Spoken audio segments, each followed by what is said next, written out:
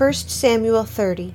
Then it happened, when David and his men came to Ziklag on the third day, that the Amalekites had made a raid on the Negev and on Ziklag, and had overthrown Ziklag and burned it with fire. And they took captive the women and all who were in it, both small and great, without killing anyone, and carried them off and went their way. When David and his men came to the city, behold, it was burned with fire, and their wives and their sons and their daughters had been taken captive. Then David and the people who were with him lifted their voices and wept until there was no strength in them to weep. Now David's 2 wives had been taken captive, Ahinoam the Jezreelitess, and Abigail the widow of Nabal the Carmelite. Moreover, David was greatly distressed because the people spoke of stoning him, for all the people were embittered, each one because of his sons and his daughters. But David strengthened himself in the Lord his God. Then David said to Abiathar the priest, the son of Ahimelech, "Please bring me the ephod." So Abiathar brought the ephod to David. David inquired of the Lord, saying, "Shall I pursue this band? Shall I overtake them?" And he said to him, "Pursue, for you will surely overtake them, and you will surely rescue all." So David went, he and the 600 men who were with him, and came to the brook of Besor, where those left behind remained. But David pursued, he and 400 men, for 200 who were too exhausted to cross the brook at Besor remained behind. They found an Egyptian in the field and brought him to David, and gave him bread, and he ate, and they provided him water to drink. They gave him a piece of fig cake and 2 clusters of raisins, and he ate. Then his spirit revived, for he had not eaten bread or drunk water for 3 days and 3 nights. David said to him, "To whom do you belong, and where are you from?" And he said, "I am a young man of Egypt, a servant of an Amalekite, and my master left me behind when I fell sick 3 days ago. We made a raid on the Negev of the Kerethites, and on that which belongs to Judah, and on the Negev of Caleb, and we burned Ziklag with fire." Then David said to him, "Will you bring me down to this band?" And he said, "Swear to me by God that you will not kill me or deliver me into the hands of my master, and I will bring you down to this band." When he had brought him down, behold, they were spread over all the land, eating and drinking and dancing because of all the great spoil that they had taken from the land of the Philistines and from the land of Judah. David slaughtered them from the twilight until the evening of the next day, and not a man of them escaped, except 400 young men who rode on camels and fled. So David recovered all that the Amalekites had taken, and rescued his 2 wives. But nothing of theirs was missing, whether small or great, sons or daughters, spoil or anything that they had taken for themselves. David brought it all back. So David had captured all the sheep and the cattle which the people drove ahead of the other livestock, and they said, "This is David's spoil." When David came to the 200 men who were too exhausted to follow David, who had also been left at the brook Besor, they went out to meet David and to meet the people who were with him. Then David approached the people and greeted them. Then all the wicked and worthless men among those who went with David said, "Because they did not go with us, we will not give them any of the spoil that we have recovered, except to every man his wife and his children, that they may lead them away and depart." Then David said, "You must not do so, my brothers, with what the Lord has given us, who has kept us and delivered into our hand the band that came against us. And who will listen to you in this matter? For as his share is, who goes down to the battle, so shall his share be who stays by the baggage. They shall share alike." So it has been from that day forward that he made it a statute and an ordinance for Israel to this day. Now when David came to Ziklag, he sent some of the spoil to the elders of Judah, to his friends, saying, "Behold, a gift for you from the spoil of the enemies of the Lord, to those who were in Bethel, and to those who were in Ramoth of the Negev, and to those who were in Jatir, and to those who were in Aror, and to those who were in Siphmoth, and those who were in Eshtemoa, and to those who were in Rakal, and those who were in the cities of the Jerahmeelites, and to those who were in the cities of the Kenites, and to those who were in Hormah, and to those who were in Bor-Ashan, and to those who were in Othach, and to those who were in Hebron, and to all the places where David himself and his men were accustomed to go." Chapter 31. Now the Philistines were fighting against Israel, and the men of Israel fled from before the Philistines, and fell slain on Mount Gilboa. The Philistines overtook Saul and his sons, and the Philistines killed Jonathan and Abinadab and Malchishua, the sons of Saul. The battle went heavily against Saul, and the archers hit him, and he was badly wounded by the archers. Then Saul said to his armor-bearer, "Draw your sword and pierce me through with it, otherwise these uncircumcised will come and pierce me through and make sport of me." But his armor-bearer would not, for he was greatly afraid. So Saul took his sword and fell on it. When his armor-bearer saw that Saul was dead, he also fell on his sword and died with him. Thus Saul died with his 3 sons, his armor-bearer, and all his men on that day together. When the men of Israel who were on the other side of the valley, with those who were beyond the Jordan, saw that the men of Israel had fled and that Saul and his sons were dead, they abandoned the cities and fled. Then the Philistines came and lived in them. It came about on the next day, when the Philistines came to strip the slain, that they found Saul and his 3 sons fallen on Mount Gilboa. They cut off his head and stripped off his weapons and sent them throughout the land of the Philistines to carry the good news to the house of their idols and to the people.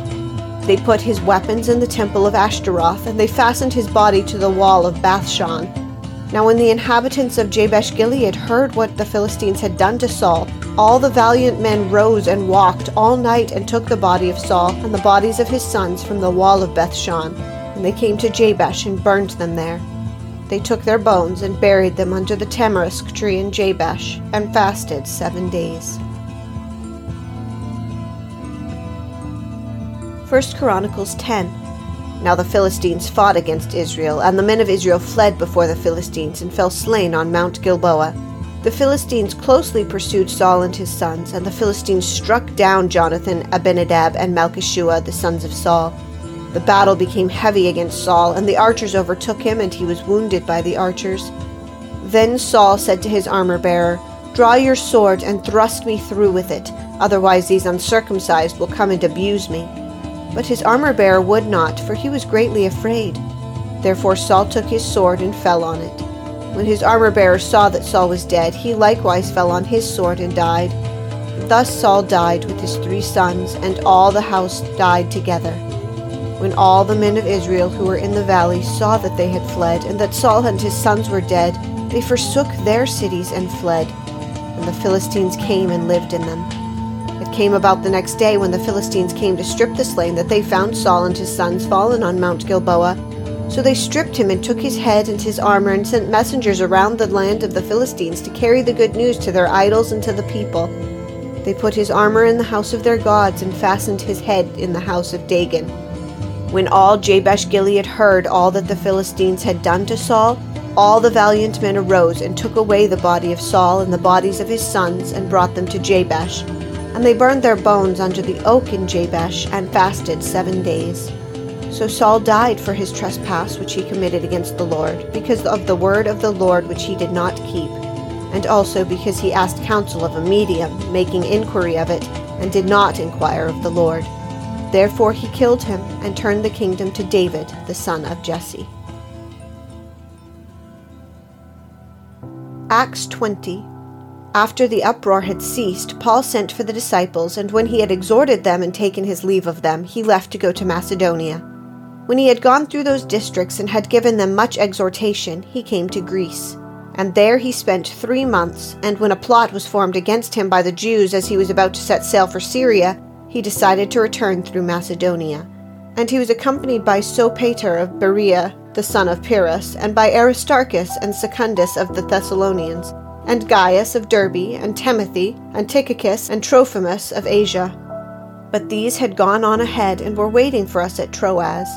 We sailed from Philippi after the days of unleavened bread, and came to them at Troas within 5 days, and there we stayed 7 days. On the first day of the week, when we were gathered together to break bread, Paul began talking to them, intending to leave the next day, and he prolonged his message until midnight. There were many lamps in the upper room where we were gathered together, and there was a young man named Eutychus sitting on the windowsill, sinking into a deep sleep. And as Paul kept on talking, he was overcome by sleep and fell down from the 3rd floor and was picked up dead. But Paul went down and fell upon him, and after embracing him he said, "Do not be troubled, for his life is in him." When he had gone back up and had broken the bread and eaten, he talked with them a long while until daybreak, and then left. They took away the boy alive and were greatly comforted. But we, going ahead to the ship, set sail for Assos, intending from there to take Paul on board, for so he had arranged it, intending himself to go by land. And when he met us at Assos, we took him on board and came to Mytilene. Sailing from there, we arrived the following day opposite Chios, and the next day we crossed over to Samos, and the day following we came to Miletus. For Paul had decided to sail past Ephesus so that he would not have to spend time in Asia, for he was hurrying to be in Jerusalem, if possible, on the day of Pentecost. From Miletus he sent to Ephesus and called to him the elders of the church.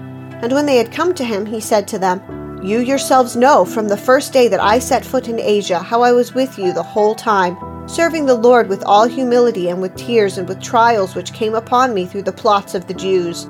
How I did not shrink from declaring to you anything that was profitable, and teaching you publicly and from house to house, solemnly testifying to both Jews and Greeks of repentance toward God and faith in our Lord Jesus Christ. And now behold, bound by the Spirit, I am on my way to Jerusalem, not knowing what will happen to me there, except that the Holy Spirit solemnly testifies to me in every city, saying that bonds and afflictions await me. But I do not consider my life or any account as dear to myself, so that I may finish my course and the ministry which I received from the Lord Jesus, to testify solemnly of the gospel of the grace of God. And now behold, I know that all of you, among whom I went about preaching the kingdom, will no longer see my face. Therefore I testify to you this day that I am innocent of the blood of all men, for I did not shrink from declaring to you the whole purpose of God. Be on guard for yourselves and for all the flock among which the Holy Spirit has made you overseers, to shepherd the church of God which he purchased with his own blood. I know that after my departure savage wolves will come in among you, not sparing the flock. And from among your own selves men will arise, speaking perverse things to draw away the disciples after them. Therefore be on the alert, remembering that night and day for a period of 3 years I did not cease to admonish each one with tears. And now I commend you to God and to the word of his grace, which is able to build you up and to give you the inheritance among all those who are sanctified. I have coveted no one's silver or gold or clothes. You yourselves know that these hands ministered to my own needs and to the men who were with me. In everything I showed you that by working hard in this manner you must help the weak and remember the words of the Lord Jesus, that he himself said, "It is more blessed to give than to receive." When he had said these things, he knelt down and prayed with them all. And they began to weep aloud and embrace Paul and repeatedly kissed him, grieving especially over the word which he had spoken, that they would not see his face again. And they were accompanying him to the ship.